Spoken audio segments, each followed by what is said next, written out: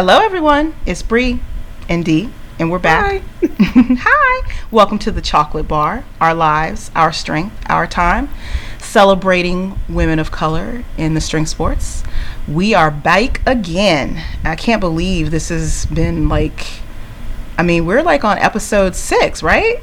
I think it's 6. Yes. I'm pretty sure we're at 6. This is crazy, yo. I don't know. The fact that we've gotten this far without, burning down the house or anything else or killing each other is just a miracle and amazing and a blessing. And I'm still super excited to be here. So welcome back, you guys.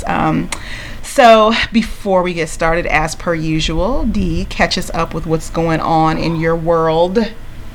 Let's see. I'm working and living and doing things. Trying to go on a vacation, but why that's so hard, I don't seem to understand. That is the hardest thing I've done all year, is try to figure out how to go on vacation. Right. That shouldn't be that hard. Especially when you have no kids or no husband or no anybody to worry about except yourself. Right. Somehow that makes it that much harder. Well, you better go, girl. Well, you know what it is? It's trying to figure out where you feel comfortable traveling as a single person, like as a single woman, where you're not going to end up dead in somebody's forest somewhere. Right. Especially since I am kind of earthy leaning, so I would love to go to Sedona, but running around in Sedona in the mountains by myself, bad idea. Probably not a good idea. Terrible idea on all fronts. So, yeah, who knows? And as you know, and I think maybe some people know, I don't know, I am officially on a short little powerlifting break. At least a month. I don't know that means I'm not going to train for powerlifting. I just am not following any specific set of coaching rules and regulations right now. I need a break. It's been 6 months and my body said, leave me alone. I'm tired. So did my brain. So that is where we stand. So yeah, right now it's about kind of recentering myself and seeing if I can find the fun part of training again.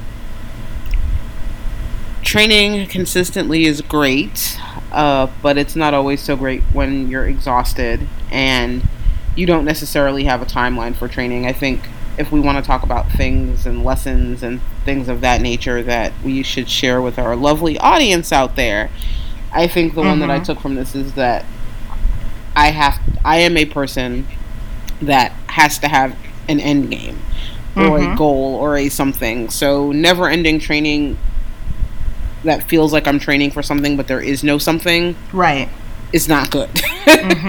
And leads me very quickly down the road of burnout, which is where I am sitting right now. So, vacation, not necessarily a break from training, but break from training style. I don't know the last time I didn't squat, bench, dead, so that won't go anywhere, but, and I'm still chasing down my 200-pound bench press, so I'm not really trying to lose that momentum. Anyway, so I guess right now it's just maintaining whatever strength I have, maybe building some new strength, getting to do some things I haven't done in a while. You know me, I like to be an athlete, and lately I haven't been an athlete, I've been a power lifter. That's two different things for me. Take a little space to be able to go run and do some silly things in the gym that I don't get to do or don't have space for when I am being a quote-unquote power lifter. So yeah, that's where I am right now, is kind of recentering, finding myself, and then once I get back to a point where I wake up in the morning and I'm like, yes, it's time to train, then I can consider setting some goals and getting my butt back on a really structured schedule. It might only take a week, it might take a month, it might take 3 months, who knows. So that's where things are right now. Well, I applaud you for even recognizing that. No, seriously, because obviously, I think for the people that are attracted to, strength sports in general, they're just a special kind of crazy because of, the amount of work that you have to put in and, that type of thing. And they're typically the kind of people that are just relentless. I'm not going to stop until I get to where I need to get to, even if I kill myself in the process. So I think the fact that you are self-aware enough to recognize, okay, I need to put the brakes on for a little while and, kind of recenter myself. I think that is an amazing skill to have, and not a lot of folks have it. I certainly didn't acquire it until much later in life. So, I think, you deserve a little self pat on the back, girl. That's pretty cool, because a lot of, team. Yeah, and to recognize that whatever you decide to do, it's going to be okay. If you decide that you want to take more than, like you said, a month, it's okay. If you take, 20 minutes, I don't suggest that. It's okay. I'm going back to powerlifting. Right. In 5. Right. But, I think that's really good, and especially I think as, women, and particularly, as Black women, like, we don't do enough of putting ourselves first, even if it's just ourselves. We put so many things ahead of, like our own personal happiness, or, mental health, or, for some people it's physical health, whatever. So the fact that you are taking this opportunity to put yourself first and just like kind of, sort of reground yourself, I think is amazing. So I'm very proud of you, little sis. Thanks. I think I learned from you. Maybe some of your wise big sis lessons have finally rubbed off. Ooh, child. Well, now if I could only just heed my own advice. That's the hard part. Yeah, it really is. Anywho, so I guess, what have I been doing? I've been doing a whole lot of nothing. And I guess just, by that, just sort of same old, training, dieting, cardioing, not digging any of it. Work has been crazy busy. But hopefully that'll slow down a little bit this week. Had some family drama going on, and that took a lot of the wind out of my sails. And so just trying to keep the ship upright has really been my sole focus the last couple of weeks, and some days have been better than others. Pretty much I'm on the sort of verge of some pretty big changes, and I'm not going to get into them all here because that would probably require a whole other episode to get into, but just like I was telling you, just kind of got to the point where I said, I need to like put the brakes on things and figure stuff out, and kind of get to my happy place again. So I'm slowly doing that, and feeling better about it. So that's kind of where I've been.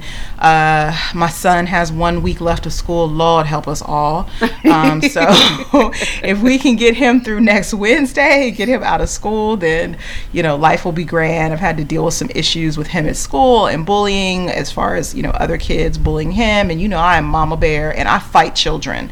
So, yes, full disclaimer. So just been trying to navigate that space. And I think, I think everybody's just like, we just need a break. Teachers, kids, parents. Yes, so at end of the year, as a former teacher, I can tell you, and by the end of the year, you're like, you know what?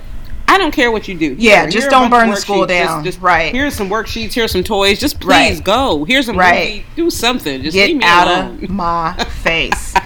So, yeah, so yeah, just trying to get through that and hopefully enjoy the summer. So that's all that's really been going on with me. So I wanted to chit chat a little bit tonight, because I think this is always something, that's sort of not far from our brains, just whether it's forced upon us by the media, or, particularly being in the kind of sports that we indulge in, and particularly for me for bodybuilding, and that's body image, and kind of the evolution of that, and what it looks like, for women of color specifically, and sort of how that's shaped by, a lot of things, family, and like I said, the media, and, society in general. And so I kind of wanted to dig into that a little bit, and, just get some good conversation going. So I guess, if we sort of start at the beginning, it makes sense to talk a little bit about, what your body image was like when you were growing up, and how sort of, the influences that were on that, whether it be, your relationship with your mom, or even her relationship with her body and her body image, and kind of how that shaped you. So, yeah, why don't you tell me a little bit about that, Dee? See, this is what happens when you make me be the host, and do the announcing and all of that. Then I get to flip the script and ask you questions first. Well, it's funny though. Before I even answer that question, I was kind of browsing around on the interwebs, and I forget that people, I guess, feel like black women don't have body image issues. And so I was reading some of these articles out here, and it's really funny because there's this, you have to search for things about women of color, not even just black women, but women of all kinds of colors, about body image. We don't talk about it. We're not included in the more, I guess you could say, quote unquote, mainstream dialogue. We're kind of in the corner, kind of doing our own thing. And it's interesting because I am, and we'll circle back to this, I am someone who definitely at one point had an eating disorder. And no one really knew what to do with me because no one had ever seen a black girl who with an eating disorder, for one thing. And for another, who wasn't stick thin and falling apart. Right. I was thin for me, but I wasn't thin as other people would visualize it. So it's interesting to see how that's impacted myself and my life and the things I do, because I kind of, to a certain extent, had to fix myself. Because there was no real thought especially at the time that I was engaging in all of that, there was no real thought of black women and black bodies and what we look like when we're eating disordered. If you're built stacked as I am, skinny stacked doesn't look the same as anorexic as people picture it. And it was interesting because I was at being quote unquote eating disordered. For me, my thing was I just didn't eat, or I would eat for a couple days and then take a couple days and not eat at all, or I'd eat apples and crackers, or just crackers, or I would drink. I did this a lot in college. I would go and buy a big smoothie and drink that one smoothie from 7 a.m. until 7 at night. And that would be my calories for the day. And because it made me lose weight, it was encouraged. My doctors were excited because my normal weight, the weight where I'm actually healthy, by every medical chart in the books, at least at the bare minimum, falls in overweight. Always has. I mean, going back to little kid days, they were like, she needs to lose however many pounds. And so that's a crazy thought that you would have doctors who, despite the fact being told, by my mother or whoever, or even just by me directly, I don't eat. She doesn't eat. She throws her food out at school. We pack a lunch and she throws it out, or we leave her alone and she throws the food in the house in the garbage, or she binge eats and then proceeds to exercise herself to death. And the doctor said, well, she's lost 30 pounds and she's at a healthy weight. For lack of better word, let's just reference Homer Simpson. Don't what are you doing? What are you saying? So you're telling me it's good that I'm starving myself. Thanks, bruh. Good job.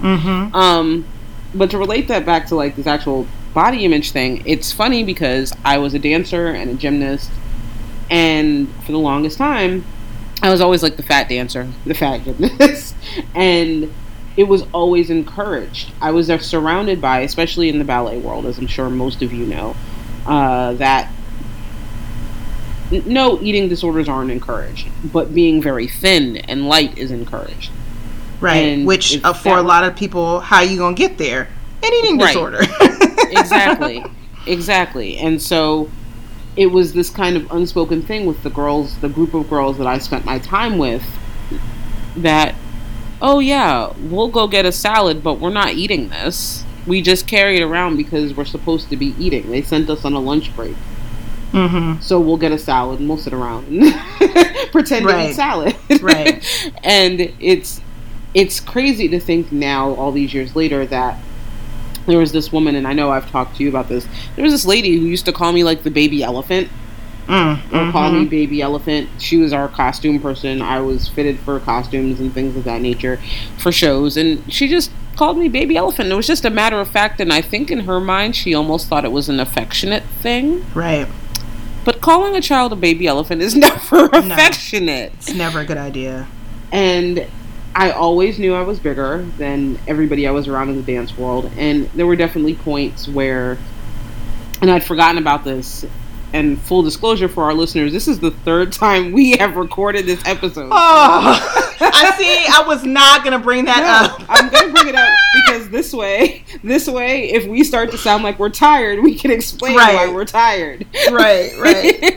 So, see, you blew the cover. I was going to be like, yes, and we are professionals, and we just did this once, and it was amazing. They already know we're all over the place, so let's just go with them. This is true. Actually, it would be more odd if we did just get it right the first time. So this makes perfect sense. So, but anyway, like this being the third time, things that we talked about before have triggered other like things that I remember. And I distinctly remember my father, who never was one to talk about my body one way or the other. Mm-hmm. I do remember him having to go to bat for me in dance class one day because for whatever reason my mom couldn't take me. And they had brought in this teacher, and he was a black man, but he was the tiniest little black man I've ever seen. Not height-wise, but body-wise. He, at the weight I am now, was probably half the size of my body. Mm-hmm. Mm-hmm. And very dancer-esque, and long arms and legs and graceful, which is, if you know me, I am the exact opposite of that. I am short and stumpy and shaped like a curvy Oompa Loompa. And this I wouldn't say that, but yes. I said a curvy Oompa Loompa. Oh, okay. Curvy one. It's fine. Not a round one, a curvy one. Okay. Let's get it correct. So he came in, and I was maybe 8 or 9 at the time, and I was in this advanced class, and they let me take this class from this guest teacher. And at that point, I'd been dancing at the school for so long, no one ever thought anything about me any differently. They just, yeah, okay, she's bigger than all the other dancers, but whatever, she's talented, we let her be. Mm-hmm. This man could not handle me, and the fact that I was not stick thin and, 5'7" with legs to the sky or whatever. He couldn't handle it. And I was 8, and he was so mean to me that I cried in class. And I remember my father basically kicking in the door of the studio. Go ahead, Daddy. And walking over to the bar and being like, she's going home. You're not going to talk to her like this. You're not going to make my daughter cry. She's going home. Mm-hmm. And he dragged me out of there, and he kind of was like, first of all, don't ever let anybody talk to you like that ever again. Because he was genuinely very rude and very mean, considering that I was 8 years old. In a professional dance setting, if I had been 18 in a professional dance setting, or even 15 or 16, it's totally normal behavior. But for an 8-year-old who's still, we don't even know what my body was going to look like. I was 8. Exactly. For him to kind of rag on my body and my shape and my lines so hard at 8 years old, and what was basically an advanced class for younger dancers. So I think the oldest person in the room was maybe 14, if that. For him to rag so hard on my body that I burst into tears and was like standing there at the bar shaking. Yeah, my dad deserved to be able to kick in the door and drag me out of there. And he's lucky your dad didn't kick his ass. Right, because I really thought that was what was going to happen. Was that my dad, who was the most calm and cool, collected man on the earth, was going to take this small man and grab him by the neck and shake him until he blacked out. But he didn't, and it's that moment, I'd forgotten about that. I think I blacked it out because it was so horrible for me at 8 years old. But dance has led to this odd feeling about my body because I've always danced. This is probably the first time in my life that I haven't since I've been powerlifting, because dancing and powerlifting, the recovery is just no. No. Yeah. That's what the recovery is. No.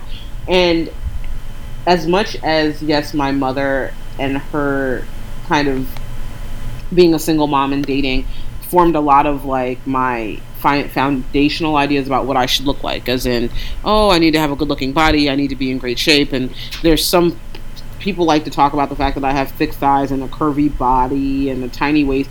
Those were all positive things that everybody talked about and made me really uncomfortable. But the other side of that was that I was going to dance class every week and being told I was a baby elephant or fat or my lines were terrible and would never be good because I'm short and chunky and what have you. So there was this weird dynamic where I don't know that I ever knew A, what I wanted to look like, B, what, not that there is a definition of this, but what I should look like, as in what me at my best would look like. And even worse is, I think I was trying to process all of these various inputs, and I was forever kind of uncomfortable. Right. just uncomfortable, because I didn't like the attention I got for having the quote-unquote stereotypical positively reinforced black girl body. I hated that. It was uncomfortable. I didn't like people talking about my thick thighs and my big butt and my small waist and my big boobs. I hated it. I hated it. But I also hated being called a baby elephant. Well, yeah, I would imagine so. And being fatter than everybody else in dance class. And there was never a point where I found at least not until I got to high school and just started and dropped all of that really for the most part and started playing sports.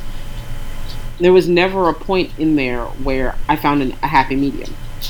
I was either miserable because I was fat, or miserable because everybody thought I was thick and sexy, or just uncomfortable. There was never a comfort point, and that's a scary place to be. Like, if I think about it, if I had a child now, especially a daughter, I wouldn't want her to feel that. Right. I wouldn't want her to feel that. To walk around for most of your formative years and never be able to be really comfortable with what you look like or what your body looks like, and to kind of stand in front of the mirror and say, well, am I supposed to grow? Am I supposed to shrink? Am I supposed to stay the same? Right. And it makes it very hard to be, and then to stack on top of that, when I start taking action to not be quite so thick and curvy and not quite so quote unquote fat, I do it the most unhealthy way possible, right? As unhealthy as possible, and then I get positive reinforcement for doing those unhealthy things. Yeah. That's kind of when I think about it now, that's the perfect storm of foolishness. Yes. To kind of ruin a little girl. And it's, I don't know. I'm glad that I found sports, like just pure sports where there's no aesthetic component. I'm very glad that I started playing soccer and softball and things of that nature, where didn't nobody care what I look like in soccer shorts. Right. Can you fit into a uniform? We have them up to size extra, extra, extra large. Can you get in one? Right. You can? Okay, well, let's go. Cool. There you go. Let's go. Run. Go. Kick the ball. Make things happen. And it's one of those things where you don't necessarily think about it until you're older. And you think about the possibility of what your life would be like if you never knew any of that and never dealt with any of that. And I would be a much happier person even now. As good as I am with where my body is, I'm still hyper conscious of it. And I don't think I would be if I hadn't dealt with that. Right. So, long story short, complicated. Yeah, girl. It is. And it's funny, like, you were saying, it's kind of this juxtaposition, because you say that, generally speaking, black women of color, don't necessarily have the same sorts of body issues that maybe, white women do. But it's still, a lot of us have a very complicated relationship with our bodies, right? And I think for me, sort of, again, going back to, kind of being a little kid, like you, I never thought much about my body, right? Or at least how it looked.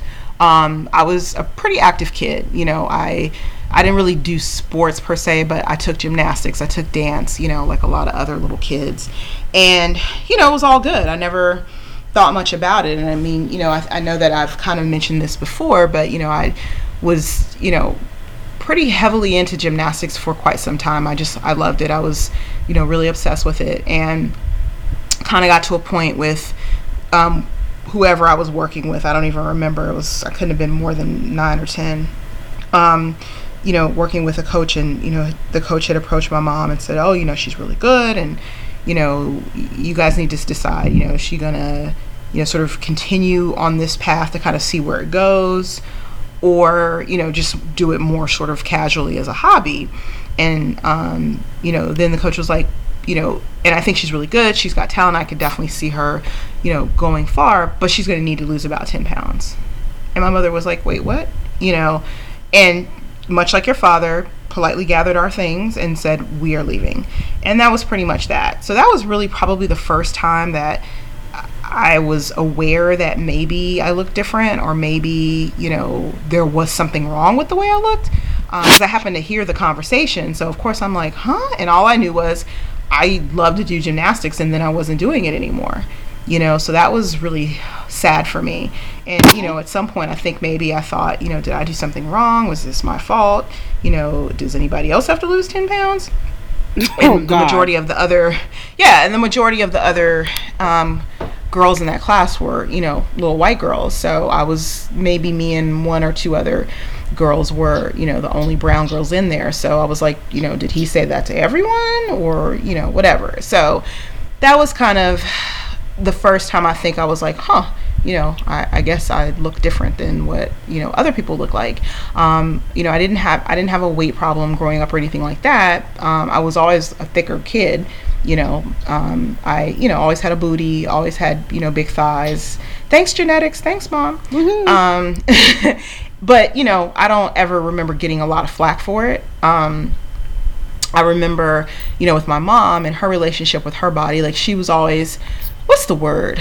She was always what I guess one would call a sturdy woman. Like, she was, when I was growing up, like, she, I got my legs and stuff from her, and plus she's a lot bustier than I am, so she was pretty stacked, not fat, but just stacked. And I don't ever remember her when I was growing up, talking shit about herself or her body. Like, it wasn't one of those, oh my God, I need to go on a diet, or she wasn't that kind of mom. And I don't know if that's just because she was too busy working and raising 4 kids or whatever, but yeah, I don't really remember her talking badly, negatively about herself or her body. I do remember, though, her talking negatively about other people, in the sense of kikiing on the phone with her friends, or her aunt, or my aunt, her sister, like, oh, did you see so and so at church today? Girl, yeah, she put on some weight, and I mean, not really mean, but just more like, oh my gosh, wow, almost in this, whew, I don't know what I'd do if that happened to me kind of way. So it was almost like I knew that being bigger or being fat wasn't a good thing to have happen, right? And now whether that was kind of her own fears she was sort of projecting out there, I don't know. I've never really asked her about it, but I do remember getting that sense that, that's not, you don't want to be too big. You can be bigger, but you don't want to be too big, kind of thing. And so I definitely remember that growing up. And then I think the thing that really stuck out for me more than, from a body image perspective, was by the time I hit preteens and my teenage years, it wasn't so much there was a problem with the way I looked per se, but it was more like it was this whole concept of, you need to cover up. I was, going through puberty. Like I said, I always had a big butt and big legs, so those were there from day one. But then, I started to develop curves, I started to develop breasts, whatever, and it was almost this, well, you need to cover yourself up. I had 3 older brothers, and so, whenever their friends were coming over, and I'd be at home chilling, drinking some juicy juice, watching cartoons, whatever, doing what little kids do. Little kid things. And it'd be like, right, and my mother would come in my room and be like, you need to put, and I'd have on like probably a t-shirt and some shorts or some underwear. I used to love to be naked as a kid, so I never wore much clothes around the house. But, my mom would be like, so-and-so's coming over, you need to, put on some clothes. And I'll be like, why? They ain't coming to see me. And I didn't really understand, what she was saying, what she was getting at. And so, I was kind of resentful, because I'm like, listen, I'm at home. I'm in my house watching Yogi Bear, eating fruit snacks, doing what I do. Why I got to be uncomfortable because somebody else is coming over, and for me, that was the start of, making people comfortable with who you are, right? Changing yourself so that other people would be comfortable with you. And again, I think that's a very bad habit to get into. I mean, I understand it from a surface level of, these are young men that are coming over. They don't need to, you can't be walking around in front of them, blah, blah, blah. Like, I get where that thinking came from, and I get that, my mom and my dad, or really my mom more so, would do that because she's like, I need to keep my daughter safe. I completely understand that. However, I think what is problematic is that people don't necessarily look at, instead of teaching young women, cover up, make other people comfortable around you, make other people comfortable with your body doing what your body is supposed to do. Right. You are supposed to grow up into a woman. You are going to develop curves. You are going to get breasts. You're going to develop hips, things like that. How about teaching men that, it is not your right to, like, we don't have to make you feel comfortable. That's not what we're here for. You need to be able to have, the discernment and the wisdom and the maturity to be like, that's a little kid, I'm going on about my business. You know what I'm saying? Like, I really have a problem with that whole notion of, little cover girls up. And cover up. And, I say it all the time to my son. I talk to him a lot about these issues with women, and it is my sole purpose in life not only to raise a good person, but to not raise a misogynist and to not raise someone who is going to contribute to rape culture. So I talk to him constantly about what he is and is not entitled to, and one of the things that I tell him is, your boner is not some little girl's problem. Yes. Amen.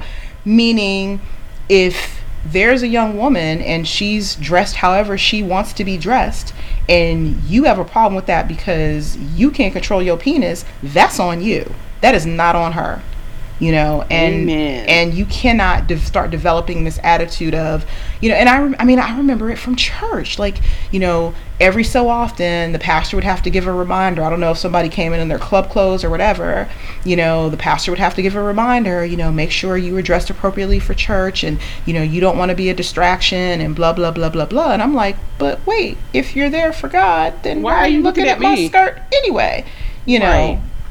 So that was something that really, really stuck out to me, and from growing up, and I didn't realize until I was grown that how much I hated that and how much I resented, having to feel that way. Like, again, there's something wrong with me because my body is doing what my body's supposed to be doing as a growing young woman into a woman.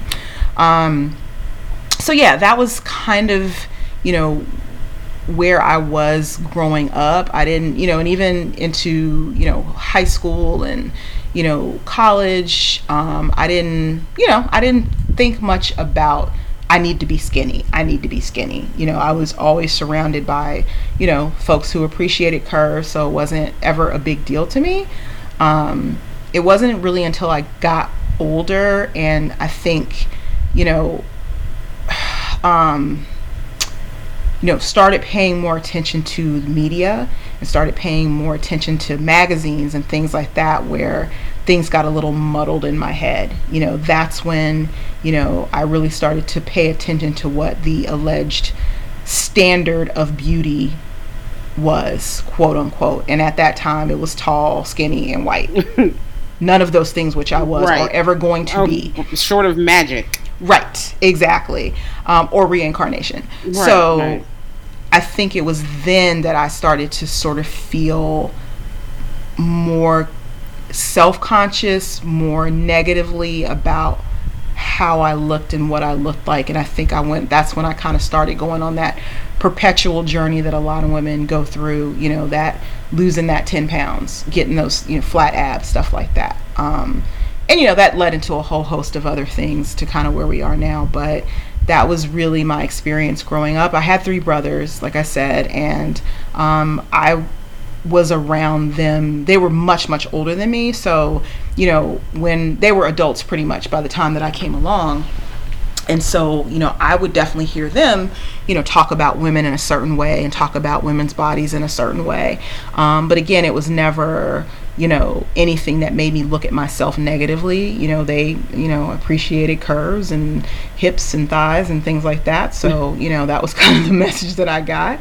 And interestingly enough, they were the ones that I did not get the you need to cover up message from, in terms of their friends coming over. It was more like their friends would come over and be like, and one of my brothers would be like, this is my little sister. If you look at her, I will snap your neck. like well, that's straight up. And I mean, even to this day, I'm 45, and I'll come home and, my brother will come by or whatever, and, we'll see somebody from the neighborhood and he'll be like, I will punch you in the face. That is my little sister. And the guy's like 60, whatever. Mm-hmm. So, that was kind of cool. So I didn't get that messaging. I think that a lot of young women, who are not women of color may have gotten growing up about being skinny, or, that was sort of that constant struggle, that constant messaging. But, I will say, sort of leading me to my next kind of question and point, how do you, in your eyes, I guess, and in your own personal sort of process, how has societal standards and media and social media kind of figured into how you see yourself? You mentioned being in dance, and I definitely know that is one of those things that is a lot of it is aesthetics driven. I mean, obviously you have to have talent, but I think a lot of that also coupled with looking a certain way, and so how did those things sort of figure into kind of getting you to where you are? Right? If I'm honest, things external to me, other than things like the dance world in and of itself, things external to me didn't really impact me until I got much, much older. It's funny, I grew up with a friend, a very close friend. I won't say who, and I won't say who her parents are, but her mom is... Come on, girl, spill the tea. was a pretty well-known high fashion designer. Her parents were... And so she was always around fashion. I remember looking at fashion magazines when I went to her house because they were around. That's what her mom did for a living. Right. And even then, it didn't... The drive to be super thin or to look like the magazines never hit me. What did eventually catch up with me more than magazines or anything else when I got older was like MTV and music videos, specifically rap videos and the R&B videos. And again, I've had a weird dynamic because I've never, and you know this because you've heard me say it a million times, I have never once in my life, even sometimes now as an adult, wanted to look the way I look. I don't enjoy being super curvy. I don't enjoy it at all. It makes it impossible to find clothes. Getting dressed should never be this difficult. And the attention that comes from it is not the best. Right. And so for me, when I was looking at those videos, I had a sense that I looked more like those women than a lot of the women I saw in fashion magazines. Or fitness magazines, for that matter. But there was this dynamic that happens with those women, and I think it's still true to this day, where they're a standard of beauty, but it's a weird standard of beauty because it's a standard of beauty that's not necessarily a respectable one, for lack of better word. Right. And so I always had a hard time with the fact that from the neck down, at least, that's what I look like to people. I, to this day, get questions about if I'm a stripper, or I had, and I think I mentioned it on Instagram yesterday, the woman in the grocery store who was, I made the epic mistake of forgetting to bring pants to the gym with me to change into after I was done training. And so I was walking around in public in shorts and a cut-off tank top and sneakers, and I just wasn't trying to go home. It was 975 degrees outside, right. And I wasn't trying to go home and have to come back out because I knew I wasn't going to. And aside from people staring at me, the woman in the grocery store said, if I had your body, I'd be swinging from a pole somewhere. Right. Thanks. And they're like, thank you. Can you just ring my shit up, please? Right. That's not really necessarily, I don't even have anything against strippers. I actually appreciate what they do. Amen. But I don't know that that's necessarily a compliment either. And it's the same thing with when I moved to Atlanta in general. There was kind of this, big booty hoe. Thanks, I guess. Wow.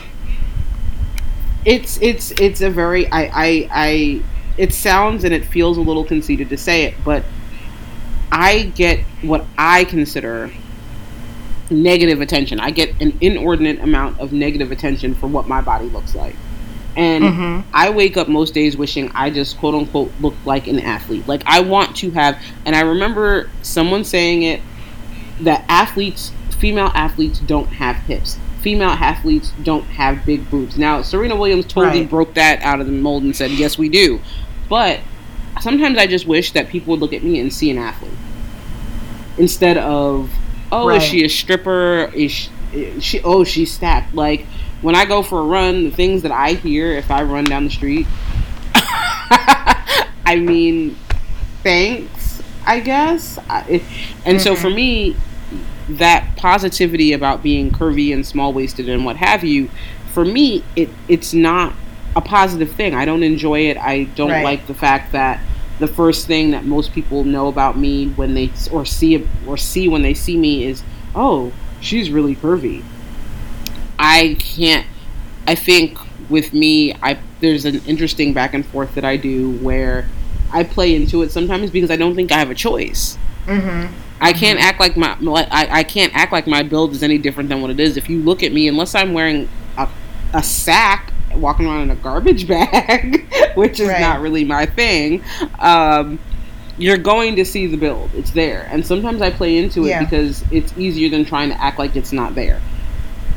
But I definitely know that for me, that appreciation of big booty, small waist, big boobs, what have you, I don't enjoy it. The fact that right now Thick Thigh Thursday is a thing. I had thick thighs since before thick thighs were cool. Right. Can I just insert real quick how much that bothers me and pisses me off? That's a whole other conversation, but I'm going to just put that out there because once again, you doing some shit that we've always done and always had, so now all of a sudden it's a thing. But anyway, I digress. Keep going. But no, it's true. I had and the thing is I grew up with those thick thighs. I had them in college. I had them in high school. I have them now.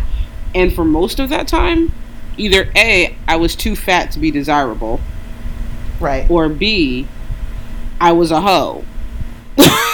Let's be honest. Nobody was looking at me and saying, oh, she's clearly a girl who goes to the gym and lifts heavy weights. No, it was, she's a hoe. I could have been covered from head to toe. Means. Right. Yeah. But I could be covered from head to toe, to go back to the cover-up issue. But because of what I am shaped like, we jump from no matter what I have on to, oh, that's a woman, to that is a hoe. And that or that is a woman who's not worthy of my respect. And that is probably the thing that bothers me more than anything else in terms of body image, is that a lot of times I feel like my build, by default, the reaction I get is sexual. Which is crazy, because if you think about it, let's think about the actual sort of dictionary / textbook meaning of a hoe, right? So, allegedly, I imagine that to mean a woman, because, for what it's worth, typically people are not referring to men when they call them hoes. I mean, they do call them hoes, but typically that's not something that's reserved for males. It's typically just reserved for women. But, okay, so, typically a woman who, let's say, has a lot of sexual partners, right? That's typically what people refer to when they refer to someone as a hoe. That's her business. Right. Well, not only that, but if you were born a certain way in terms of your body and what God gave you, how does that correlate to you being a hoe? Right. That's the part that always kills me. So because God blessed her and gave her curves, that immediately correlates to she has a lot of sexual partners? Bruh, what are you saying? Right. Pull your life together. Like, how does that even compute? But anyway. But how do we get from it? It's a very good question. Like, how does it get from curves to woman who doesn't deserve any respect? Exactly my point. Like, really, how does that happen? Because there are some very skinny string bean hoes walking around. If you want to use that definition, right? There's plenty of skinny hoes walking around. Right. So again, that doesn't make any sort of sense whatsoever. But yeah, it goes to that point. It goes back to what you were saying about what you're teaching your son. Your boner is not my freaking problem. Exactly. And your response to my body, yes, I'm not going to sit here and say I don't. I might have the stereotypical, like, this is what we put in the video. This is the girl we put in the booty shorts to bend over in the video to turn everybody on. Yeah, that's exactly what I'm built like. I'm not stupid. I can see myself in the mirror. But that doesn't mean that's your but life. It doesn't mean that's my life. That doesn't. That's not who I am. That's not where I start and end. And the fact that for me, at the age I am, the fact that my dating history comes down to non-existent to a certain extent, because the people I meet, they lead with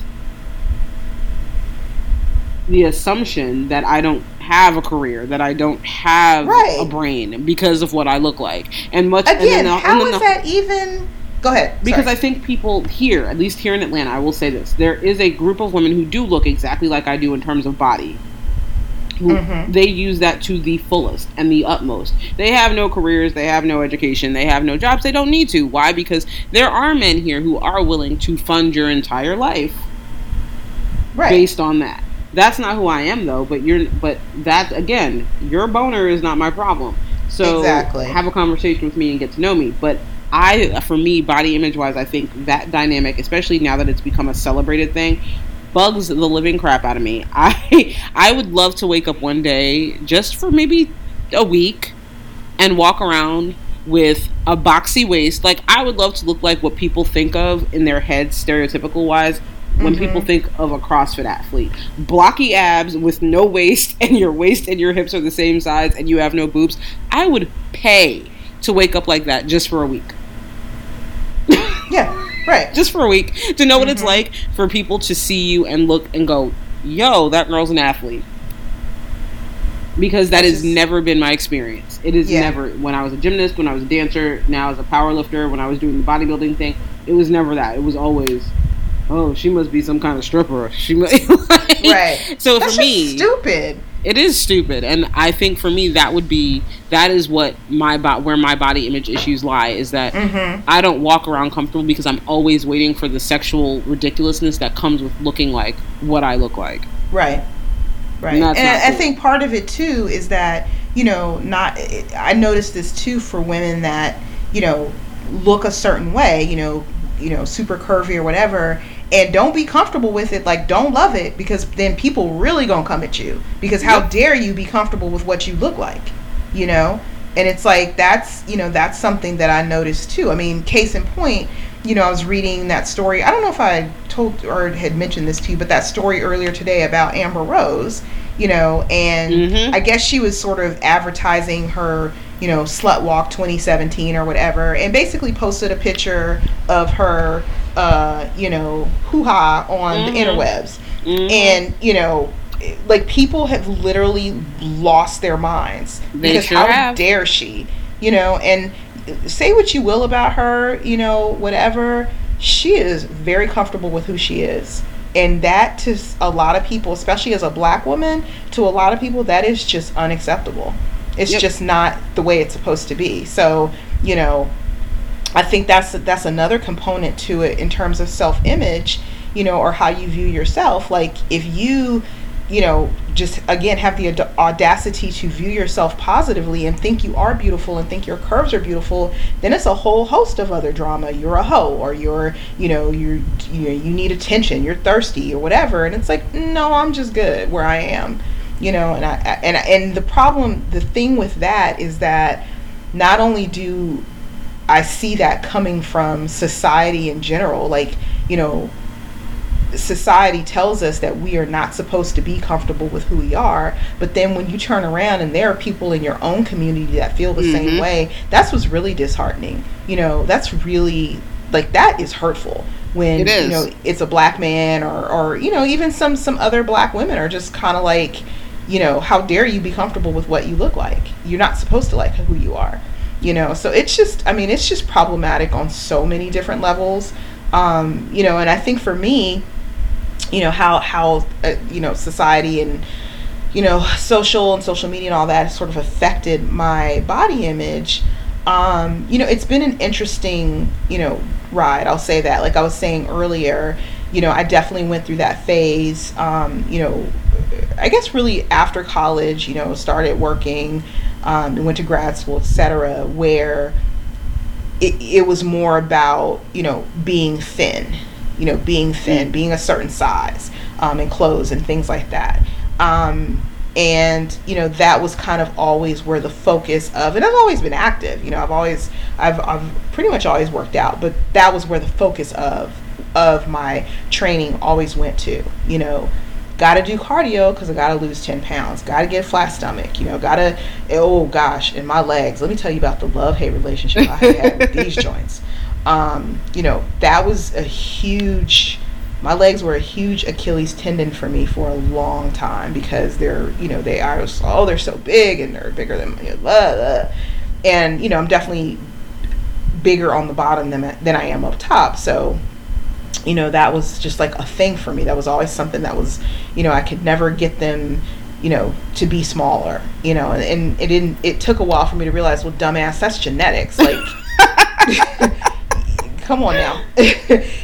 So that was always hard for me, because again, that was not the aesthetic. The aesthetic was long and lean. It was not, thick thighs and quads, at least not at that point in time.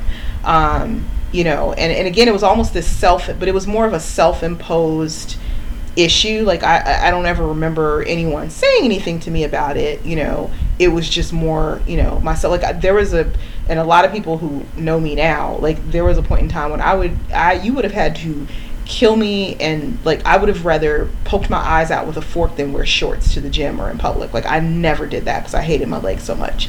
And now, of course, that's all I wear. But yes. And I remember, and this is so crazy, like, I remember, when I first started competing after, my son was born, and that was always, I competed in figure, and that was always consistently the quote-unquote critique from the judges. You need to bring your legs down. You need to bring your legs down. You need to bring your legs down. You need to bring your legs down, And again, I worked on that for a while until I got to a point where I was like, well, hey, they're not really going to come down. I could stop walking tomorrow and my legs would still, I mean, seriously, short of amputation, like, I could literally be wheelchair bound for quite some time and my legs would be just as meaty as they are right now.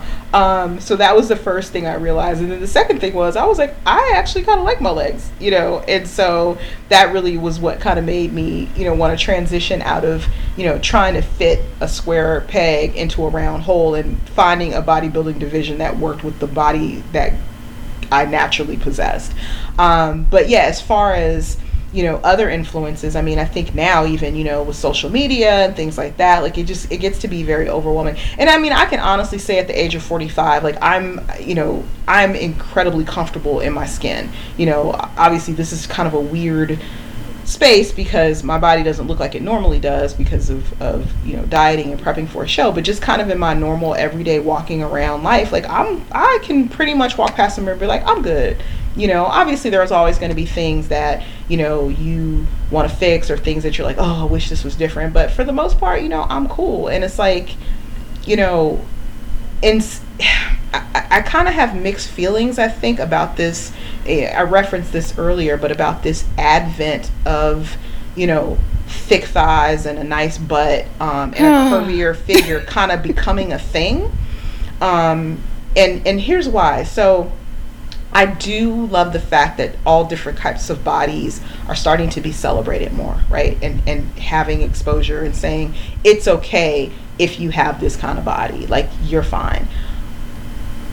What I find problematic is the way that mainstream society has focused on these things and celebrated it for certain women, whereas for other women who always had this same, silhouette and physique, were looked down upon. Like you just said, they're considered hoes. They all must be strippers. They, or whatever. They're less than, just craziness. And it's like, so because you put two bodies together, one of them brown and one not.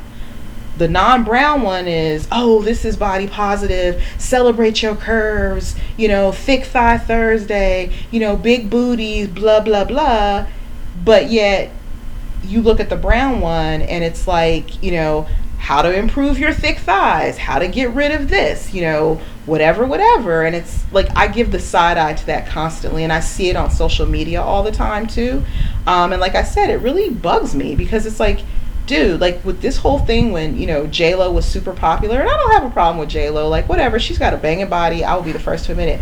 But, you know, when she kind of became very popular, you know, because of her butt or her figure, I'm like, you could walk down any major street in New York City, in Oakland, in San Francisco, you know, in LA or Texas, in the hood, or, you know, in a more predominantly black area, and find any girl on the street that looks just like that any day of the week. Tons of them. For that matter, you could go to where J-Lo was from and go to the Bronx and find 13 more just like her. She go to the block, right? Like, and she's Jenny from the block.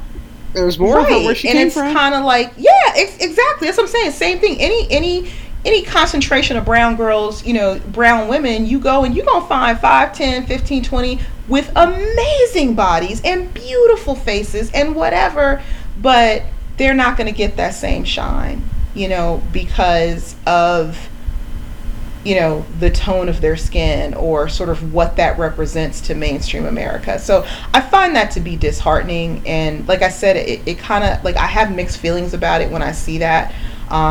You know, and I mean, really, that was one of the reasons too why this whole project was so important to me, because, you know, I think that representation is super important, you know, and, you know, we need to see women that look like you or look like me, or even, you know, even brown women who are super skinny or whatever and don't fit into that box that, you know, what we're supposed to look like with the stripper bodies or whatever. We need to see ourselves represented too. Like, you know, I'm sick of, you know, sort of just taking kind of features of ours that are heavily admired and desired and then putting them on white bodies, right? Or celebrating them when they are not, when they're on bodies that are not brown. Right, when they become a trend. When it becomes trendy.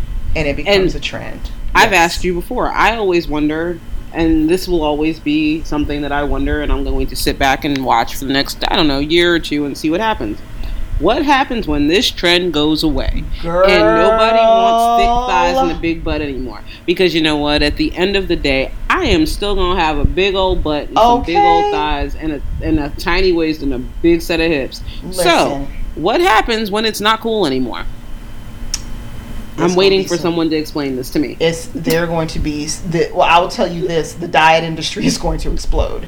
Because there are going to be, you know, instead of, you know, the... you know, get a booty challenge, it's going to be a lose a booty challenge. You know, you listen, slim your thighs challenge. You know what's going to happen. So basically, like said, back to what we were doing in the 80s. Exactly. And listen, I'm gonna be over here. And what's that emoji with the little painting the nails? I'm gonna be over here painting my nails, business as usual. Like, let me go on with this whole body that I was born with and keep doing what I've always been doing. You know, and so.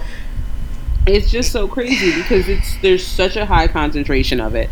And like I said, I had this conversation with one of my friends who is not black. And I said to her, I am not against, and I'm saying this for clarity, I'm not against anybody having thick thighs and what have you.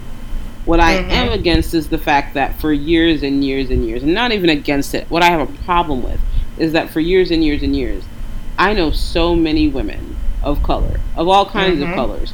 So Asian women who weren't stereotypically thin as you think of Asian women, who have big thighs and butts, who were walking around uncomfortable. Black women who were walking around with big thighs and big butts and getting disrespected. And they might have been comfortable in their bodies, but they were walking around like what happens to me every day. Hey, bitch, get over here. Bring your fine ass over here, bitch. Like, no one is doing that anymore. Why? Because it's okay, because it's not a black woman. It's not a right. You know, or my friends who were Latinas who would walk around down the street and get hollered at and nasty comments and things.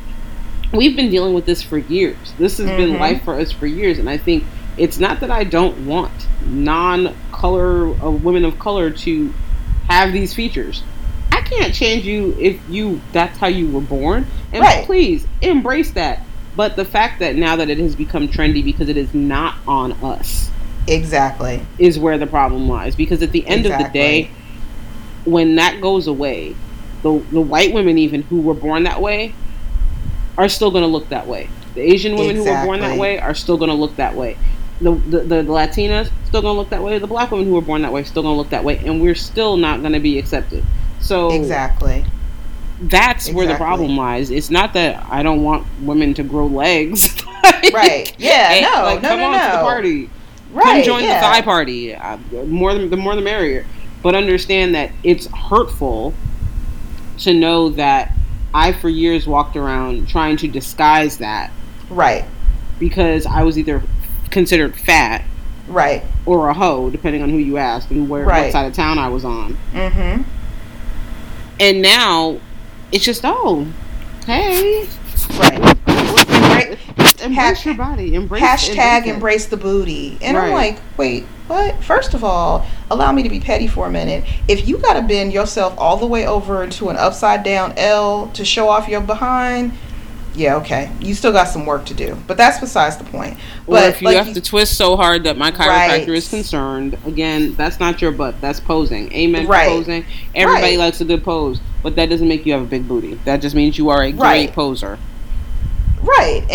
But again, I think, I mean, a lot of this, I think, can be summed up, and we see it all the time. I mean, just recently with, one of those women, which shall not be named and not get any shine on this here podcast, stole some designs from another woman, a black woman designer, and is trying to pass them off as her own.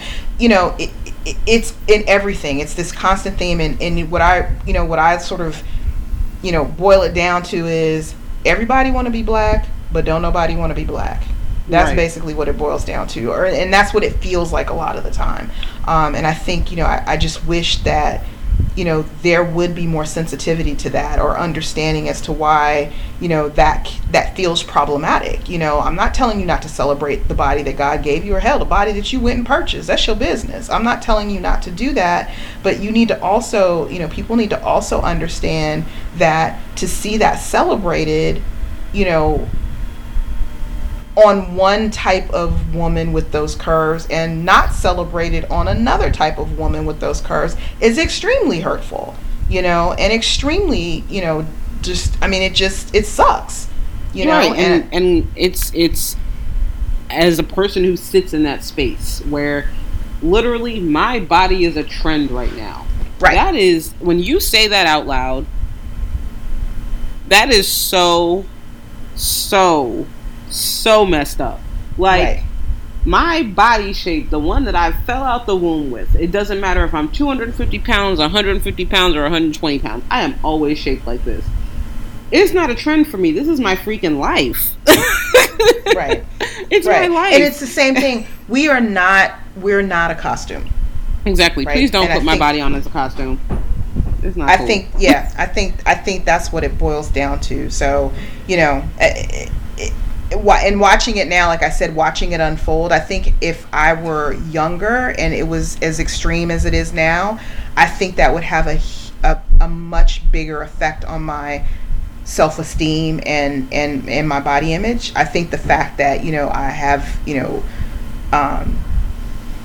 gotten to a space where I'm already comfortable with where I am, and gotten to an age where I'm already comfortable where I am, it doesn't affect me quite as much, but I think it's hurtful for me when I see what that does to younger women, to, our daughters and, nieces and sisters and, women that are younger than us, and seeing how they're affected by it. That's what hurts me more, I think. The ones that happen to just be in that phase of finding themselves during this time of, of how this is portrayed in social media. So that, and again, that's kind of why, I wanted to talk about this. And, I try my best, when I do run into younger women, younger sisters who are like, oh, I got to look like this or I got to look like that. And just trying to, really express to them, you are absolutely beautiful the way you are, and you're enough, and you can't say that enough to people. You can't say it enough to yourself, really. So yeah, it's just interesting. It's an interesting phenomenon to watch, particularly, like I said, watching it unfold on the internet is interesting. I consistently wonder, would any of this exist, or to what extent would it exist if there was no Instagram or Facebook or whatever? Because you need something to make things happen, and what used to make things happen were magazine covers, right? And now it's Instagram or Facebook or whatever, or Snapchat or whatever the trend is. And it's so funny because there came a time, a few years ago where I just stopped buying magazines.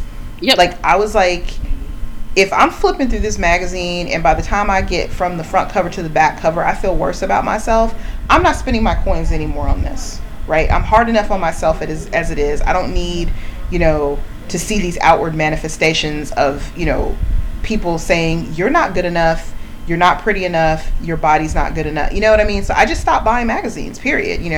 I used to always buy, Shape and, Muscle and Fitness Hers and all these other things. And even some that were more geared towards, athletic or fit women, a lot of them just made me feel some kind of way. So it was almost like, whew, I'm feeling better because I'm getting this out of my space. I don't have to see this all the time. And boom, here comes Instagram and Facebook, and it's like, it's even worse because it's 24/7 and it's, whether you like it or not. I mean, obviously you cannot log on or not use those things, but if you are on it, like, I spend more time, unfollowing pages and sort of, making sure that pages don't pop up in my feed than I do, anything else really, because it's like, I just get tired of seeing that stuff all the time. So, it's almost like your brain is still flooded with those images, It's worse, actually, when you think about it, because not only the amount of time that it's available, but we all knew somewhere in the back of our heads when we were looking at magazines that those images are of professional models or what have you, and were taken by professional photographers. Right. And then edited for the sake of a magazine. Right. Instagram is the biggest, and excuse my French, but it is the biggest mind fuck in the world, because you have quote unquote regular people who are supposedly giving you, to some extent, curated, but not necessarily edited pictures of their lives. But now, what has gone into Instagram is that people use Instagram the way they would use a magazine. People are walking around with women who don't even know how to take a decent picture in real life, are buying $1,000 cameras to take pictures of themselves at the gym so that they can go home, put them on their computers, Photoshop them to make themselves look the way they want to look, and then they're putting them on Instagram, and it's being portrayed as, this is what I really look like. Right. And that, I think, is even more dangerous, because the theory behind it is that, yes, it's curated, but it's still your life, and it's still who you are. Right. But if you've spent 3 hours editing the pictures the way you would for a magazine, at this point I'm looking at a magazine, not Instagram. And I've been very careful to kind of not really edit and not really change things, because I don't like the idea that if I met a friend from Instagram, that they wouldn't be able to recognize me because I look completely different. Oh, I have had that unfortunate, awkward incident happen, and I was like, oh, so the amount of, I already knew that this person was photoshopping all of their images anyway, just because I'm not stupid, but to actually be faced with that head on and be like, wow, like, you look absolutely nothing like you are portraying yourself to look in real, which is incredibly sad, because they were completely different in person than their online persona, completely. And so that was pretty disheartening to see, because it's like, why do you feel like you got to do all that? If nothing else, I think, the few people that have met me sort of started, I started out knowing them through the interwebs and then met me in real life. Like, I'm pretty sure all of them would say that I'm exactly the same either way. Like, I am pretty much the same person, whether I'm online or whether you meet me in real life. I'm shorter and fatter in real life. Stop it. But yeah, I'm really 4'11", and for and for the same reasons you mentioned, I very rarely, I don't filter pictures. I mean, unless it's like a cool color, like I'm like, oh, this is really pretty, like I like the color. But like in terms of like fixing flaws and filtering and doing all and smoke and mirrors and all that kind of bullshit. Nope. First, I don't have time. I have a job. B, right. B, who's gonna care anyway? Like, it ain't like, my page is private, and most of the people that see me again are people that know me in real life, and they already know what I look like. So why, who are you filtering stuff for, or whatever? And see, I just, exactly that. I don't ever want to, put that, perception out there. Even like with this whole training thing and bodybuilding and all that, like I'm pretty transparent during prep. Like if it sucks, I will tell you it sucks. If I'm having a bad day or I, didn't eat what I was supposed to eat, I'm gonna tell you that. I'm gonna post pictures the whole way through when I look crappy and when I don't look crappy. That's just me.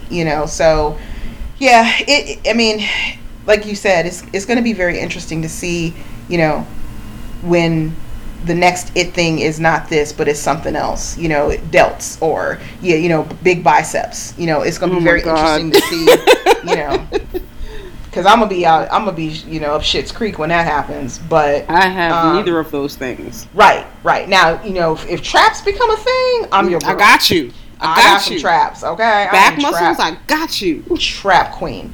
But yeah, it'll be interesting to see what the next big thing is, and when it is something that they don't already have, right, how they gonna get rid of it and get the next thing. So right. And really the only ones that win in that situation are the fitness industry and the people that are selling whatever they're selling you to get you whatever it is that you think that you want in terms of your body. So that's that.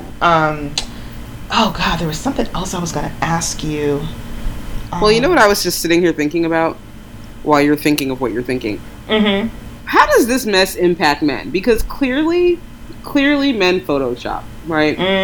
Clearly men, I've seen the abs where, dude, nah, man. Right. Nobody's abs really look like that. And the ones who do, they look like that consistently. Right. But I always wonder, because I feel like the men that I follow, might just be because I follow a certain type of dude for the most part on Instagram. They are not photoshopping a damn thing. And they're not playing into any sort of anything. It's just, yo, this is what I look like today. Yo, I'm bench pressing today. Yo, here's my squat. This is what I look like. And not only that, like I always say, there is nothing like, if you want to emulate something, emulate the confidence of a mediocre man. Because usually I say mediocre white man, but that's a whole other story. But they are confident, like, I mean, it is just amazing to watch. I mean, and to your point, in terms of guys not really photoshopping and things like that, you will get a dude who literally looks like he is one sandwich away from being morbidly obese and be posted up, shirt off, like, yo, I am the shit. I'm about to be Mr. Olympia, y'all. I'm about to pro card bound, bruh.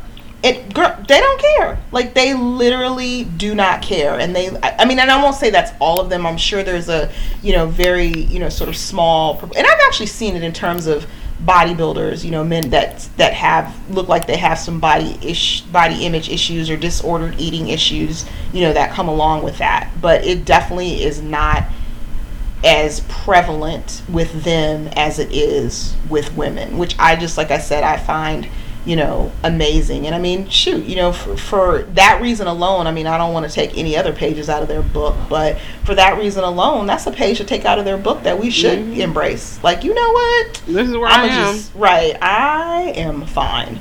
But I guess there's also, and this is a whole other topic for a whole other show, there also aren't as many messages about what's wrong with men. There are images, yes, of course, the ideal image it varies between Ken Doll, The Rock, some other ridiculously muscular man.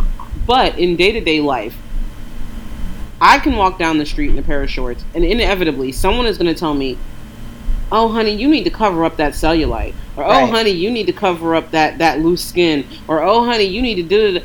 And for women, we do. There are a lot of things that are quote unquote wrong with us. Yeah. I mean, every fitness magazine article, every fitness program, just about everything for women is geared towards how to fix what's wrong with you. Right. Right? That's it. It's never geared towards anything else but that. For men, it's how to get stronger. If it is how to fix what's wrong with you, it might be like, abs. Bring up your, how to bring up your delts or whatever. It's just done in a much different way. It's not even like something's wrong with you. It's just like, it's just very matter of fact. Like, oh, you want to get bigger delts? Here's what you need to do. Right. Not, even the way they approach abs. Oh, you want a flatter stomach and abs like this dude on the cover? Here's what he did. With exactly. It's fix it. It's broken. Fix it. You're broken. You're unattractive. Right. There's something wrong with you. And it's interesting because one of the main reasons that I decided to work with the coach that I'm working with is because that was one of the first coaches that I'd met that didn't say, okay, well, here are your issues and here's how we need to fix them. Cliff never said that. He was never like, okay, well, here are your body parts we need to work on. Like, he was very holistic about the whole thing. And I appreciated that because I hear, women all the time, women competitors talking about, oh, well, my coach said that, I need to fix my shoulders. I need to work on my butt. I need to work on my legs, and it's just kind of like, what? Right. But never from a matter of fact, like, oh, okay, we need to, increase your symmetry. That's a very different from your like, we need to fix this. Right. Just, that's very different messaging than, the lower half of your body is wrong and we need to correct it, or the upper half, is wrong and we need to do something about it. It's very different messaging. And I think, things like those subtle types of messages, those are the things that chip away and erode your self-esteem and your, the way you see yourself, just almost in a just very sneaky kind of way. Like, you don't even see it coming, and then all of a sudden you start using that language, and you're focused on it. Yeah. Oh, well, my legs aren't great, so I'm not, competing because my legs aren't good. That was my story I created for myself for a long time, pretty much based upon what other people said to me, and I didn't even realize it until, one day I was like, actually, they're fine and you can fuck off, Yeah. So, I mean, I think I would agree with that. I don't think that, men view, like, they don't necessarily have the same body issues forced upon them by society. I think, as they get older now, they may be more conscious of the fact that, oh, I'm heavier than I'd like to be, or, things like that. But again, it's a much more general thing, and it's definitely for, most guys, I think, that are average. Like, I'm not talking about like super overweight. That ain't gonna be something that's gonna stop them from trying to hit on a chick or apply for the job that they want, or wear certain things that they feel like wearing, sometimes to their detriment. They gonna do what they gonna do, and they don't let it get covered in a blanket. Right. Or just not, I'm not going out because I look terrible today. Like, that's kind of how they look at things. Like I said, I mean, maybe we need to take a page out of that book. Shoot. I mean, well, I think that's part of what made me think about it, because to a certain extent, I have eliminated, I would say, not women's pages, but a lot of female-focused pages, and I stick to athletes, but a lot of who I follow, for better or worse, are male powerlifters, a few male bodybuilders here and there, but mostly male CrossFitters, weightlifters, powerlifters, because I don't have to think, they don't post things with caveats. Mm-hmm. I find myself doing it. My new gym is too hot for me to not wear shorts. I hate wearing shorts. I wish that they could create pants that feel as not hot as shorts do, because I hate wearing shorts. And it takes a lot for me to post videos of me training without posting, yes, I know I have cellulite. Yes, I know my butt is jiggling. Yes, I know, because that is what people focus on women's videos. I see it every day when I look at women's videos where I'll scroll through, and the girl could be squatting 400 pounds for reps. Right. And the first comment inevitably is going to be somebody saying, oh, look at her cellulite. Right. Right. Never mind this ridiculous thing she's doing. This amazing feat of female athleticism.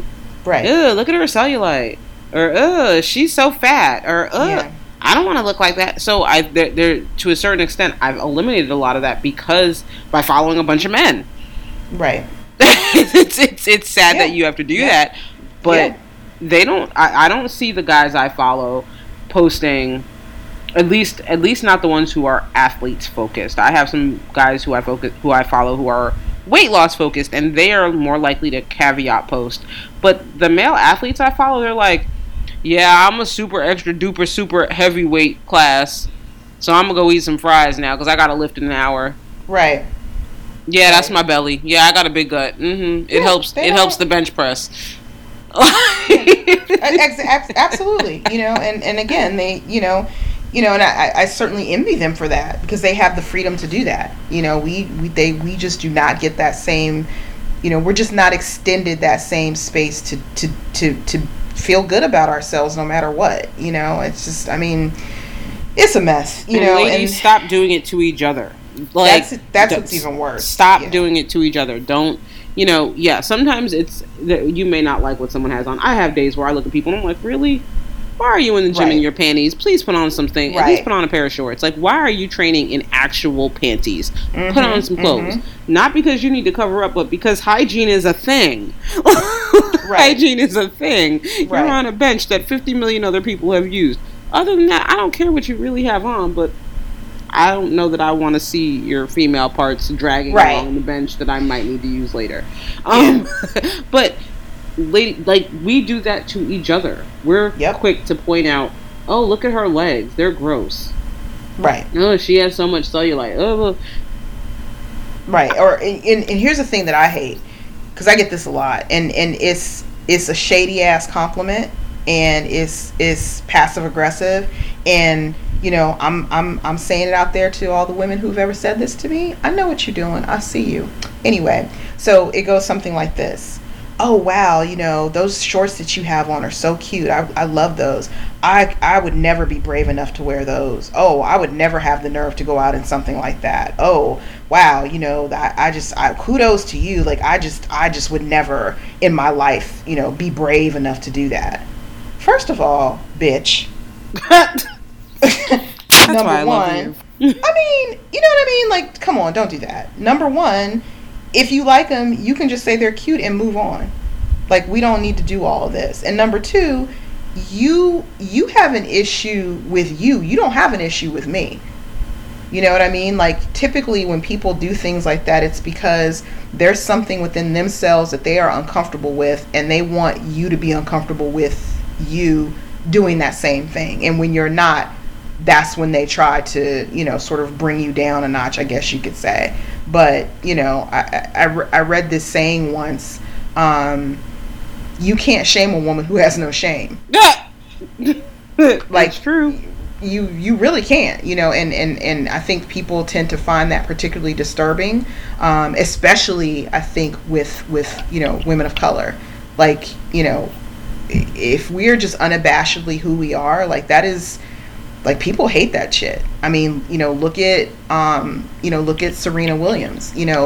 What other athlete in the history of athletes have you ever seen, whether, and I'm talking about male, female, or otherwise, have you ever seen so much commentary on their body and that they look like a man and that they're less than human, and I was going to say, the same thing, if you go to the opposite end of the spectrum from what we've been talking about, but, talking about women who are very athletic, it's the same kind of drama, just kind of in the opposite spectrum. You just get so much, whatever, oh, you look like a dude, or that's disgusting, and blah blah. I would never want to look like, just the whole gamut, you know what I mean? And it's just like, we're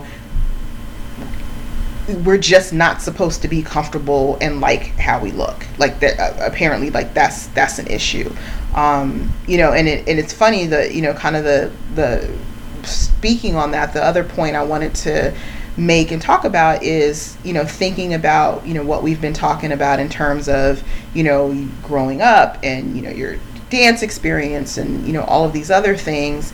How has your fitness slash strength journey figured into how you perceive yourself now? I am going to jump and do this backwards. I'm going to start where I am now. So as I think I mentioned on the last episode, I've been training at a different gym. I still have my commercial gym situation, but I've been spending a lot of time at more of a athletic performance center. That's actually what they call it. And it's funny because there are no mirrors anywhere at all. Like, there's not a single mirror to be found in that building except in the bathroom. So that has been the biggest blessing ever, because I don't know what the hell I look like. That's part of why I can wear shorts now, because first of all, it's a focused environment where there are a bunch of people who are just really focused on getting stronger, getting faster, getting better, what have you, first of all. Second of all, there's no mirror. So the thing that I'm uncomfortable with, and I will be uncomfortable with probably until they fall off, which probably won't happen until I'm in an actual coffin under the ground and have been there for a while, are my legs. I hate them. I'll never like them. It's just kind of what it is. I'll get to a point probably where I find peace with them, but I will never be, because that's the part of me that people like to harp on and that people use to invalidate my fitness. Because, yeah, I have fat legs. I always will. I weighed 250 pounds, and almost all that 250 pounds was in my legs. So, you're going to see cellulite. You're going to see that's where my fat is. That's where my loose skin is. It is what it is. And training someplace where I can't see that, and I can't see until I watch my videos back. I can't see the jiggling. I can't see the thing that makes me the most uncomfortable in the world. That's like earth-shatteringly changing. It's a great thing. And because the people around me are focused on performance, that really helps too, because I don't get the comments. I don't get, I can really, I get the positive of, oh my God, like there was a woman who was in there the other day, and she said, she was just like, I saw you last time you were here, and she's like, you're so small and mind blown. I don't understand how you're benching so much. I just don't understand. And I think it's amazing. And she's like, I'm not trying to, I hope I'm not freaking you out. Just, I keep watching you and I just don't understand. And meanwhile, I'm over here benching, and I'm not really thinking about how strong or weak I am or what I look like. But to get a comment from a woman that has nothing to do with my appearance in the gym is so different from my normal experience that it sat with me for a really long time. Because when I go back to my commercial gym, I put my pants back on for the most part.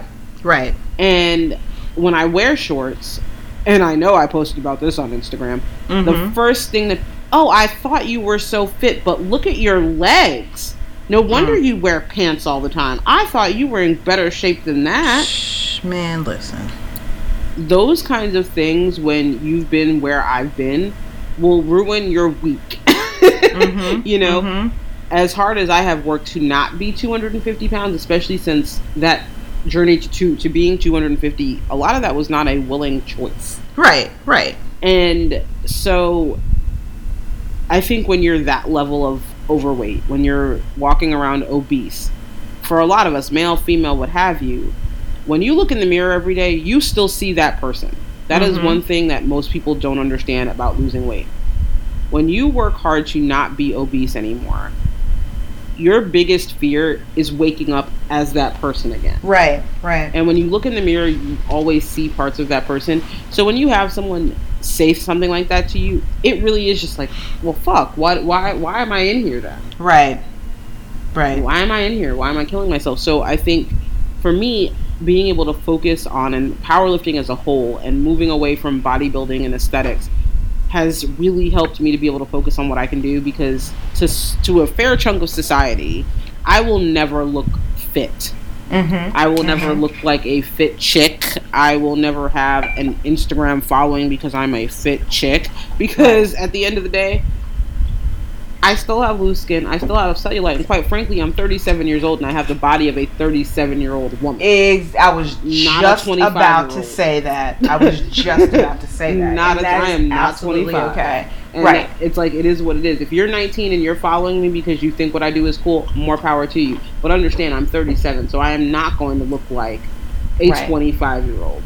So I think that it's liberating to be in a sport where that has no factor, because gymnastics, which you look like, factors in. Go ahead. Ice skating and figure skating and dance and all the other sports I've been in, except for soccer and those sports, But a lot of the things that I've chosen over the years, for whatever crazy reason, have a very heavy-duty focus on your costuming and your hair and your makeup. And even the first thing I chose with regard to lifting weights was, even though I really wanted to be in fitness, I leaned toward figure at first because I didn't know where the heck to find a coach to teach me how to do fitness per se. Right. And even with that, with fitness, a huge chunk of what you're judged on is actually what you can do. But then I go to figure and it's like, okay, your skin tone, how nice, how tight is your skin, and how, well, fuck me. Right. Those aren't necessarily things that you can control. Right. Those aren't.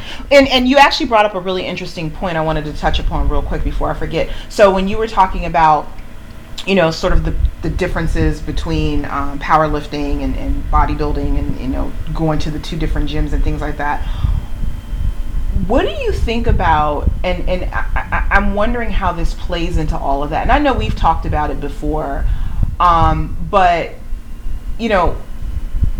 powerlifting, CrossFit, I haven't seen it quite as much as in Oli lifting, but I think some of these same issues still exist, maybe a little bit more subtle, but I think they're just as pervasive. The quote-unquote sexy power lifter, the quote-unquote hot CrossFit athlete. What are your, how do you think, how do you think that's sort of figuring into kind of what we were talking about, the whole, well, this is all about what you do and not what you look like, but then you kind of get that message that maybe it isn't just all about what you can do.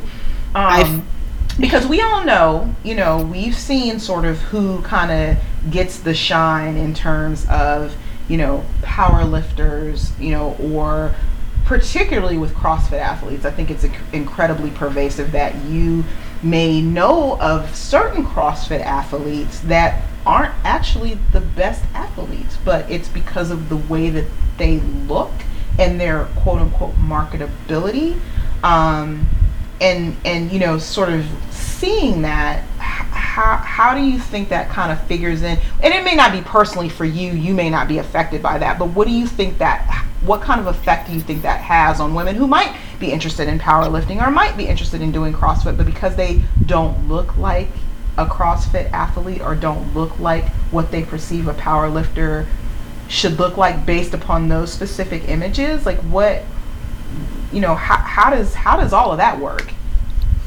Okay, I'm going to be as blunt as I possibly can be.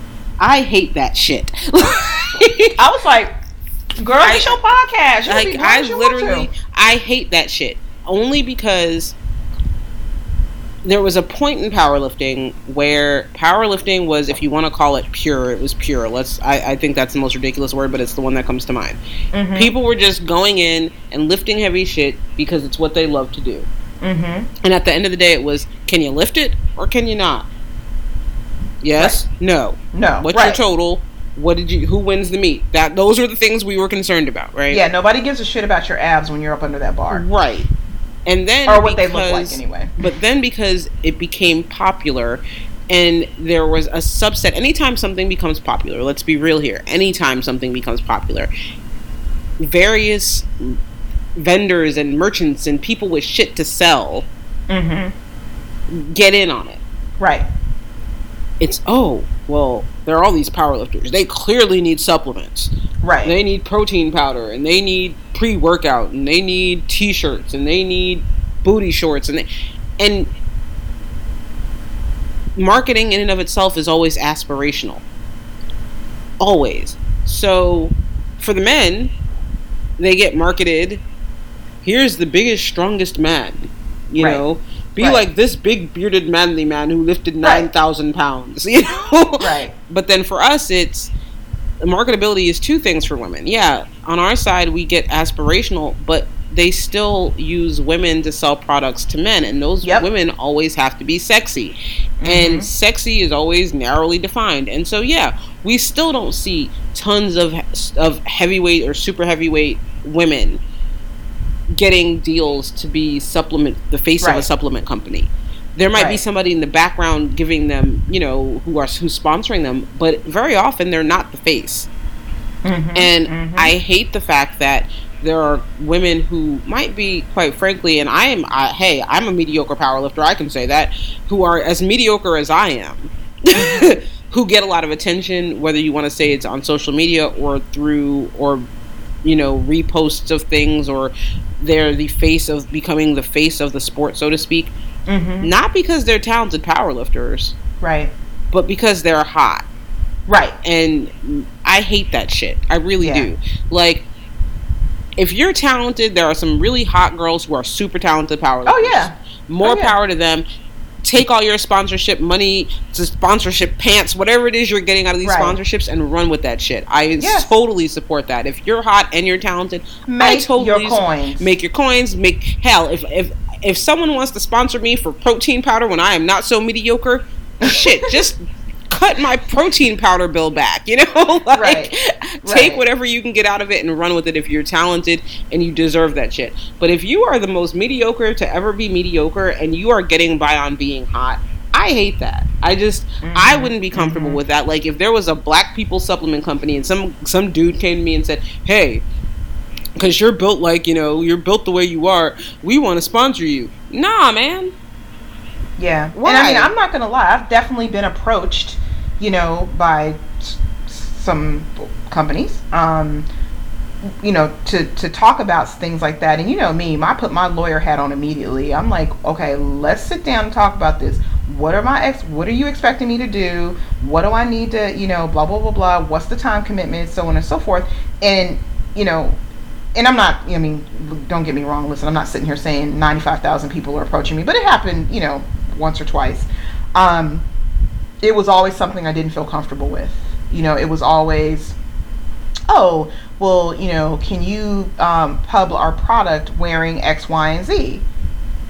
Why would you want me to wear a bikini? Right, you know what I'm saying? I'm like, what are you talking? So, again, it's not about what you can do, it's about what you look like. And here's the thing, like what you were just saying, there are plenty of badass powerlifting, Olympic lifting, crossfitting women who look amazing, who have smoking hot bodies, and are repping whatever companies. That's fine, but can we get like pictures of them actually doing what it is that they do? Yes, please. And not doing it like, I'm gonna need you not to be deadlifting in thigh-high boots, like that kind of stuff just sets my teeth on edge. But like focus on what they can do. I'm fine with that. But if they're if they're selling your product and they're in the gym with their hair up and maybe not a whole lot of makeup on and they're sweating and huffing and puffing, focus on that. Like, why we need to get a cleavage shot of her,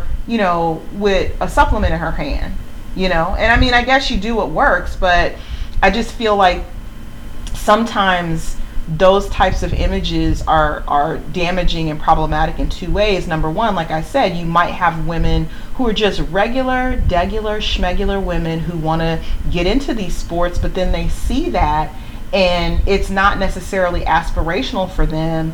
It's, oh, well, I don't look like that. I'll never look like that. So why bother trying, right?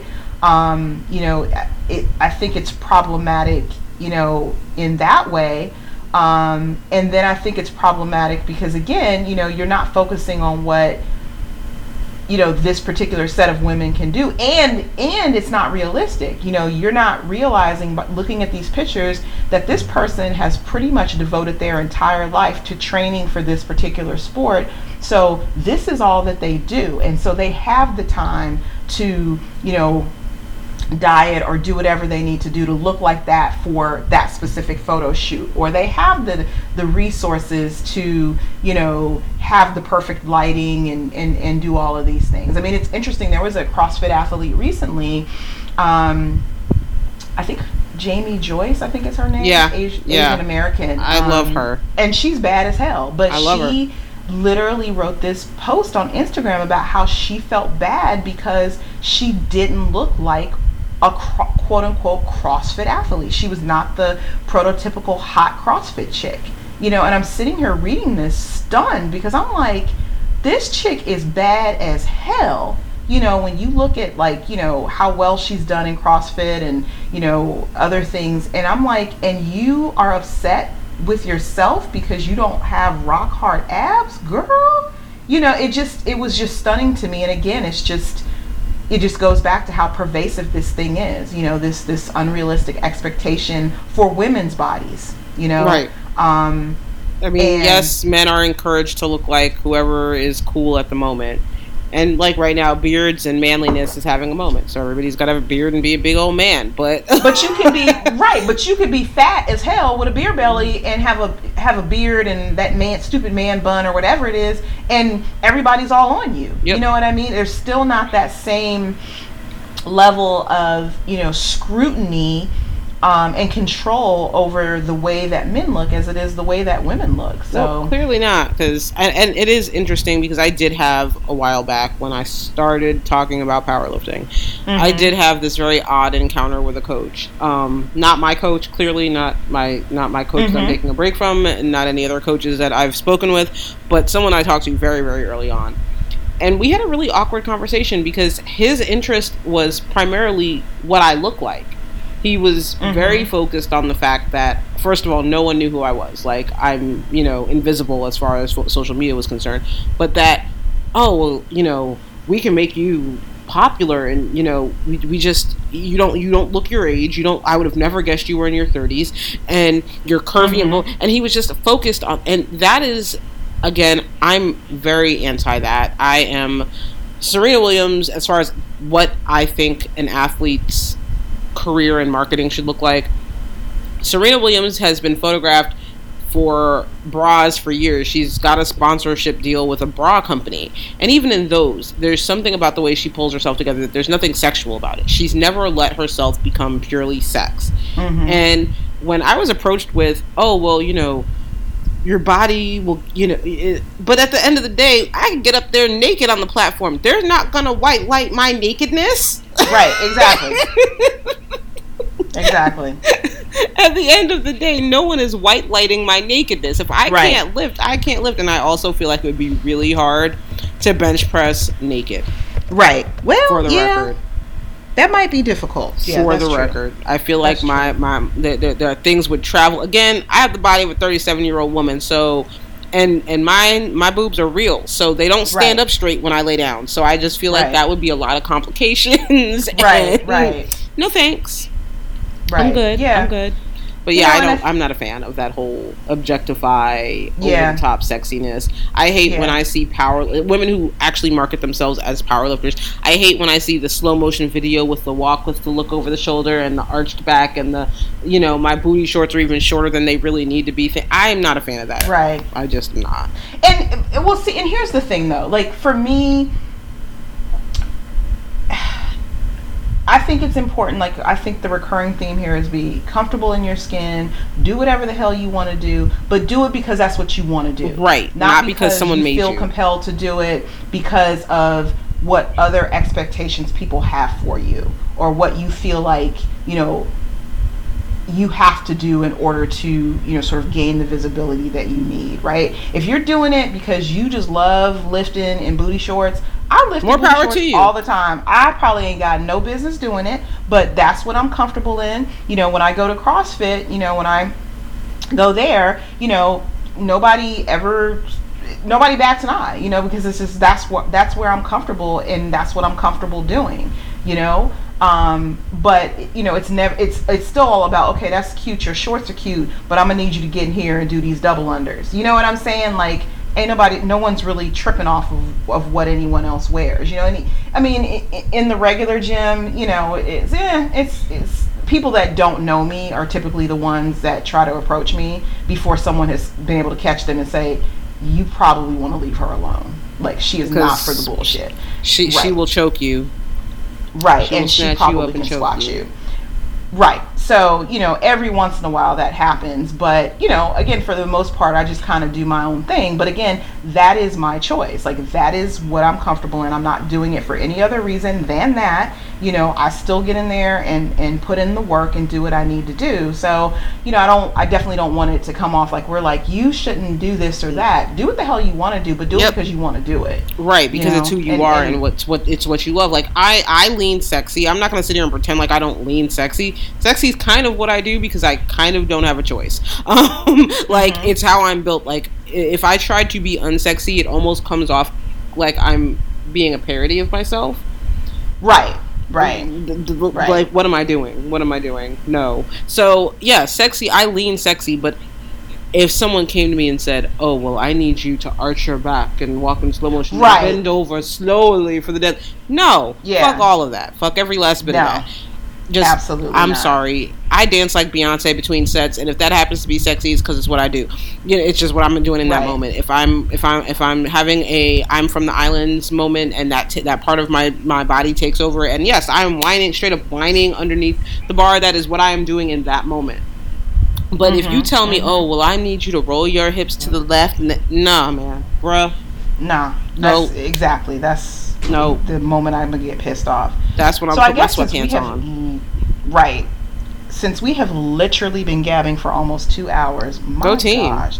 I know. It's been such a good conversation. I think the last thing I kind of wanted to cover, I always think about, the lessons I'm teaching my son about women and, how to be respectful of women and their right to, sort of govern themselves and things like that. I always think about what messages I wish I had gotten as a young girl, or if I had a daughter, what I would tell her. So I guess that's kind of the last question I want to throw out there to you. Like, if you, what would you tell young Di and what would you tell mini Di about, body image and how to sort of look at that, in spite of what everyone else is telling you what your body image should be? There are two really simple things. Number one, it'd be, you are okay, period. Yep. You are okay. Like, you are who you are, and you are okay as that person. You are good as that person, period. Because no one ever told me that. No one. That's the first thing. And the second thing is, and this is soapbox. I'm not going to go on the soapbox because we've already been talking long enough. Men do not determine how attractive you are or are not. Yes. Because I spent a fair chunk of my 20s trying to play into what men wanted and responded to. And trying to be, as we were just talking about, intentionally sexy and intentionally look at me, because I thought that would find me a significant other or a husband. Clearly that didn't work because I am definitely single at 37. But I think single AF. The singlest single that ever did single. But I really do think I really wish somebody had told me that men don't determine that. Yes, there are things that maybe to a certain level, maybe you could consider universal things that they like to look at to a certain extent. I don't know. Because I feel like I know boob men, leg men, butt men, whatever. But anyway, I just wish someone had told little me that their preferences don't determine your attractiveness. Right, it's what you like. It's what you like, it's what you feel good in. You can't, because I really do think there are, and I see it in women, a lot of young women, where because men don't respond to them, they think they're ugly. Or unattractive or or not worthy. And I definitely walked around feeling that way for a really long time. Okay, so when I'm covered up, you don't respond to me, so the only thing I have going for me is my body, so I'm going to parade around naked until someone pays attention to me. Right. That's not a good place to be. So those are my two things. Those are mine. Now I want to know what yours are. I think for me, again, going back to, when I felt like sort of what I felt most resentful of and really kind of affected me, I would tell little me, or me at that age, that you don't have to play small for anyone. You don't have to. Yes. And I mean, I guess I tell my daughter that too. You don't have to cover yourself. You don't have to shrink yourself for anybody, especially not a damn man. You be who you are, and they need to worry about themselves. You cannot and are not responsible for anyone else's actions but your own. So if they can't keep their eyes off of you, that's their damn problem. And that's something they need to address. Why the hell a grown-ass man is looking at a 13, 14, 15-year-old. That's stuff that they need to deal with on, themselves. So don't ever feel like you have to, play yourself down for anyone. I think that would be the first thing. And I think the second thing would be, despite what society tells you, you are enough. Number one, you're perfect the way you are. And again, you don't have to apologize for being a black woman. Never, ever. Amen. Ever apologize for that. Or for having a curvy body, or for having a non-curvy body, or for being extremely muscular. Don't ever apologize for that. That is how God made you. And you need to learn how to revel in that and be comfortable with it. And, girl, just flourish. Right? Amen. So I think those are the two things that I would tell Mini Bree, or, I would tell Little Bree. So I think that is a good place for us to sort of wrap this up, because we could talk about this all night, child. Right, and then we'd both be useless in the morning. Pretty much, yes. So, but I just want to thank our listeners for coming back and listening to us gab again. We really appreciate it. We would really appreciate it if you would leave us some feedback, some ratings, some stars, some comments on iTunes or SoundCloud. Let us know, if you're digging it. Let us know what you want to hear about. Just let us know you're out there. We are also, you can visit our blog. We have a new relatively new blog post up about things that Bree is digging right now. There's also some cool discount codes you might find, so you might want to go check it out. Check out the blog. Go visit the blog. We're on WordPress. The link's in our Instagram, which is @ChocolateBarLife, so you can find us there. Really cool pictures of some beautiful, badass chocolate brown girls doing amazing things. Other than that, I guess we will see you on the next go round. See you at the bar. This is Bree. This is Dee. Signing out. Good night. Good night.